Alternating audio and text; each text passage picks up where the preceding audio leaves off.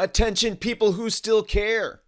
What simple steps can regular people like us take to fix our broken financial system? This is the question we ask on the Crowd Effect podcast. I am your host, Paul Lovejoy, activist investment advisor at Stakeholder Enterprise. On today's show, the U.S. Federal Reserve on Monday fined Swiss bank UBS $268 million for lousy risk management practices. Holy Ricola! Swiss bank's risk management has more holes in it than that cheese with all the holes in it. Swiss cheese. This story is not cut and dry, so we're going to get right into it today. Okay, so back in March of 2021, Archegos Capital Management, a family office run by American Bill Huang, collapsed after it was unable to meet margin calls from its creditors. The collapse of Archegos triggered a sell-off in the stock market, causing billions of dollars in losses for banks and other financial institutions. Now, margin investing is buying stocks with borrowed money. A margin call is when you have to pay back that borrowed money. Now, Archegos was a highly leveraged investment firm that made large bets on small number of stocks. The firm used a technique called total return swaps to finance its bets. With total return swaps, Archegos did not actually own the stocks it was betting on. Instead, it entered into contracts with banks that gave it the right to receive the total return on the stocks minus a fee. The bank with the largest exposure was Credit Suisse. This allowed Archegos to magnify its bets without having to put up a lot of capital. However, it also made the firm highly vulnerable to losses. If the stocks it was betting on declined in price, Archegos would be required to post additional collateral to the banks. If it was unable to do so, the banks would be forced to sell the stocks, which would drive the prices down even further. This is exactly what happened to Archegos in March of 2021. The firm had been making large bets on a handful of Chinese technology stocks. When these stocks began to decline in price, Archegos was unable to post additional collateral to its creditors. As a result, the banks were forced to sell the stocks, which caused a sharp decline in their prices. Credit Suisse provided $20 billion in financing to Archegos Capital Management. When Archegos collapsed, the triggered sell-off in the stock market caused billions of dollars in losses for Credit Suisse and other banks. Now, Credit Suisse was the hardest hit bank, suffering a loss of $5.5 billion. The collapse of Archegos was a major scandal for Credit Suisse. The bank's internal investigation found that there were a number of failures in its risk management and oversight of Archegos. The investigation found that Credit Suisse had failed to adequately assess Archegos' risk profile, failed to put in place appropriate limits on its exposure to Archegos, and failed to monitor Archegos' trading activity closely enough. So why is UBS getting fined and not Credit Suisse? The Swiss bank, UBS, merged with the other Swiss bank, with the sale finalizing just this month. Credit Suisse was on the verge of collapse in March of this year when the Swiss government stepped in and bailed the bank out with a $50 billion loan. Credit Suisse was kind of like the European version of Silicon Valley Bank and First Republic Bank, except a lot bigger.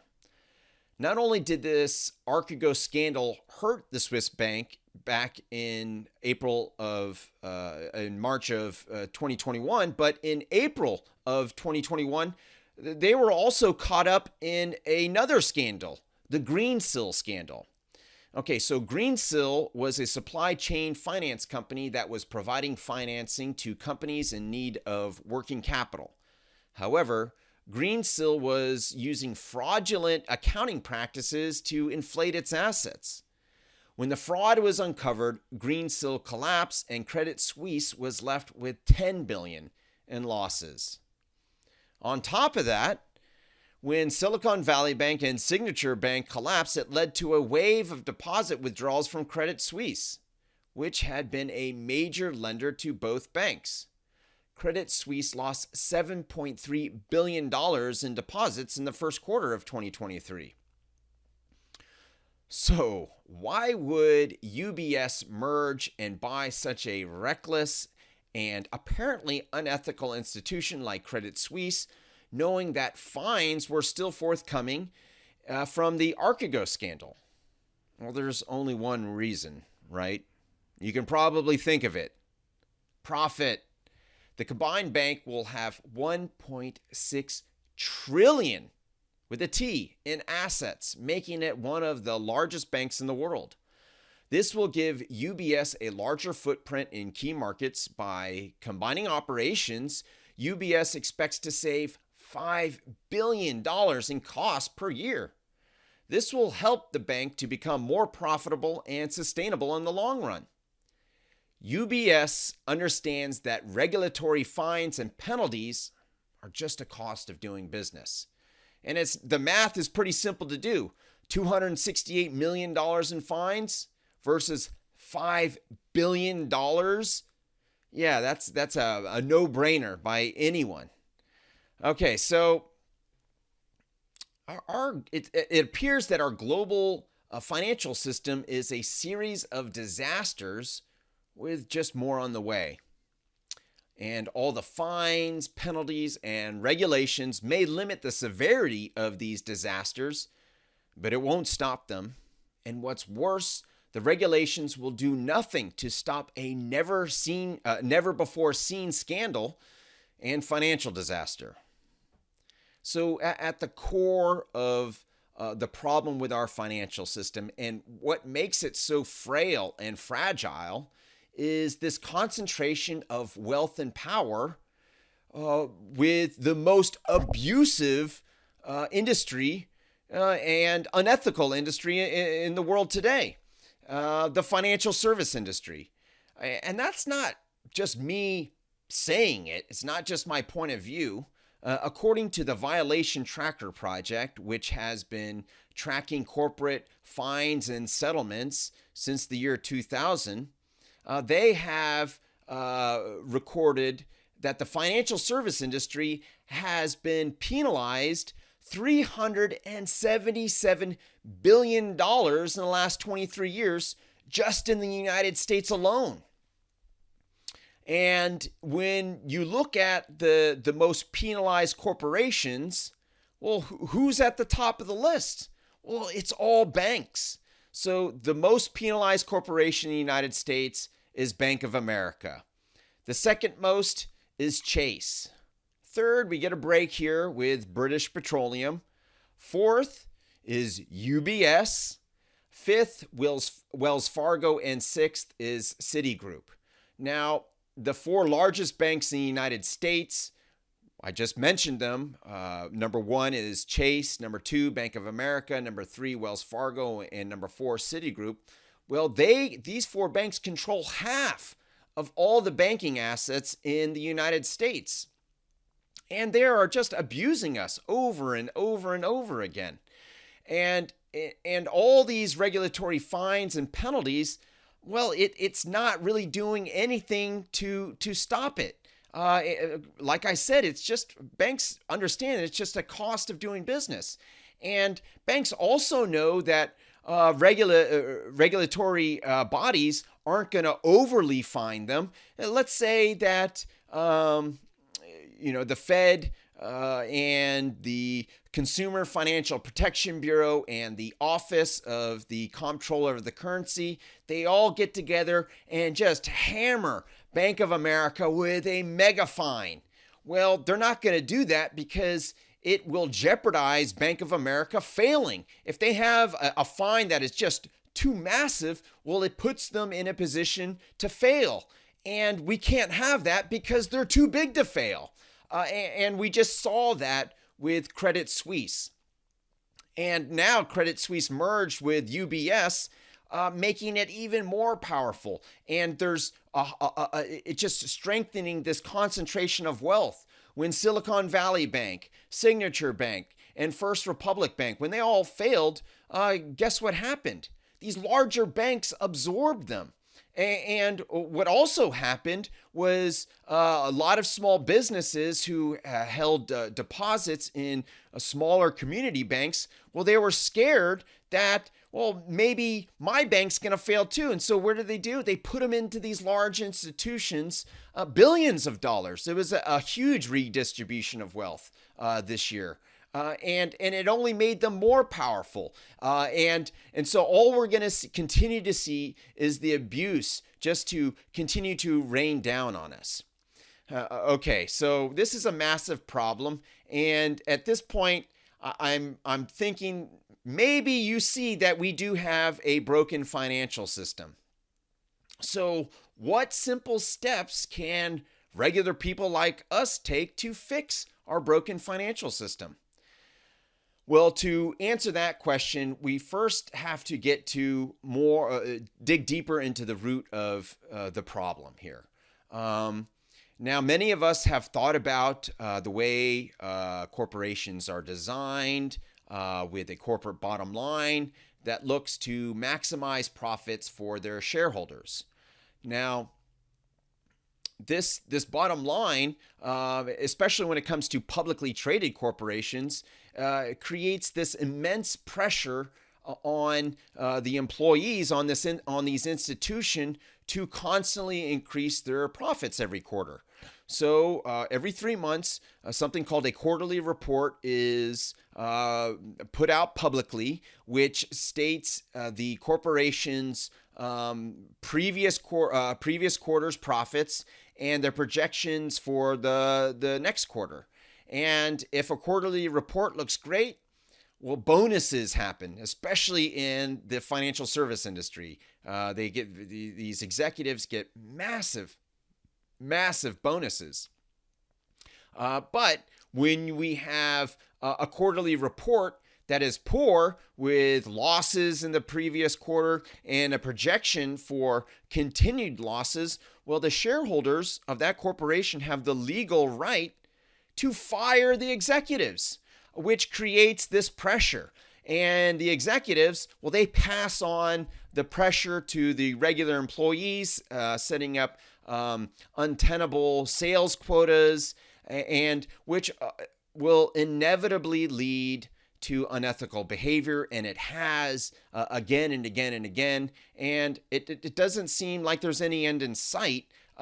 Because the unethical behavior happens, they get busted, fines happen, more regulations occur, and ultimately that only makes the corporation more expensive to operate. Regulations are expensive, so that only increases the pressure to increase profits, because now it's more expensive to operate, so it's harder to get profits. So what do these banking executives and employees do? Well, they get creative with their unethical behavior, double dipping fines and strange fees and hidden costs, and it just keeps on happening. And who knows how creative it will be in the future. So here we have this broken financial system, and who gets hurt the most? We do, regular people. We depend on banks for the way our economy runs, and our economy is how we survive, and not just survive but thrive. And so the foundation of our entire economy is run by this most abusive and unethical industry, and something's got to give here. And here's what we can do. Here's the first simple step we can take. We can take our money out of the abusive banks and put them into local community credit unions. Now, corporations, they're designed to maximize profits for their shareholders. Credit unions are designed to maximize benefits for their members. So a credit union is nonprofit. So when they get revenue that is greater than their expenses, well, they don't have to disperse it to shareholders. There's no stock price that goes up. Instead, they pump it right back into the credit union. And they offer wonderful services for its members, like free financial education, free notary service, free medallion service. And in these local credit unions, oftentimes these are free. On top of that, they can afford to give its members higher interest rates on their savings accounts. They can afford to give their members a lower interest rates on loans. So it's in your own financial self-interest to take your money out of a commercial bank, especially one of the four major ones, and put it into a credit union. What's happening is these four banks are propping up our economy, just four. And it doesn't take a lot for if one of these fall or just kind of wobble a little bit, people are falling off. And that's why we need to have safety nets and all this other stuff because of the system of how we're propping things up. Well, we can lower our economy back to the ground floor by putting our money to redistributing our money from the big banks to local credit unions. There are hundreds and hundreds, thousands of local credit unions out there, and by putting it into the credit union, it takes our economy that's doing this high wire act and puts it on the ground to a solid foundation. And there's more benefits to it. Commercial banks, they have a board of directors that is unelected. Well, they are elected by their shareholders, but not by the customers of the bank. Flip that to credit unions. The customers of the credit unions are members, and members get to elect the board of directors. And what ends up happening is it's a much, much more diverse board. You look at the board of Silicon Valley Bank, and 7 of its 12 board members had MBAs from Stanford. And that's what you see with these commercial banks. They have these Ivy League MBAs, and it creates this very homogenous thinking where there's not a lot of outside the box thinking compared to a credit union where you have people on the board that have nothing to do with the financial service industry. And it allows for outside the box thinking and creative thinking. So it's a huge benefit. Okay, so that only does so much for us. And it really doesn't help improve regular people's own income status. So something else that we can do is something called crowd lending. Now, a crowd lending is when a large group of people pool small amounts of money to fund a loan. So this is a way for regular people to loan money to other regular people, to small businesses, to business ventures, and even to startup companies. And this was only made legal just a few years ago. In 2015, Regulation A plus was passed. 2016, Regulation crowdfunding was passed, and it opened up something called the private market. The private market is where corporations are designed. And in the past, you had just a handful of wealthy investors and institutional investors that are designing corporations to maximize profits.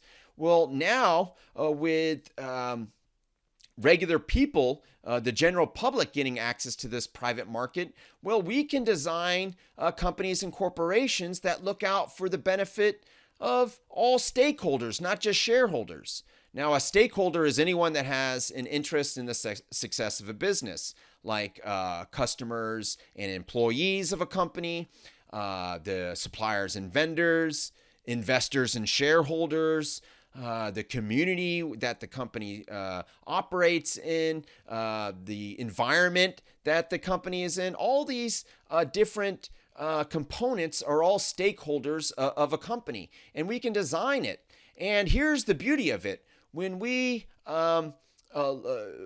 engage in crowd lending and something else called equity crowdfunding, then who gets to profit from that? Well, regular people do, and not the banks. We're now get to compete with the banks, and we can slowly erode their wealth and power and redistribute that wealth and power back to us, regular people.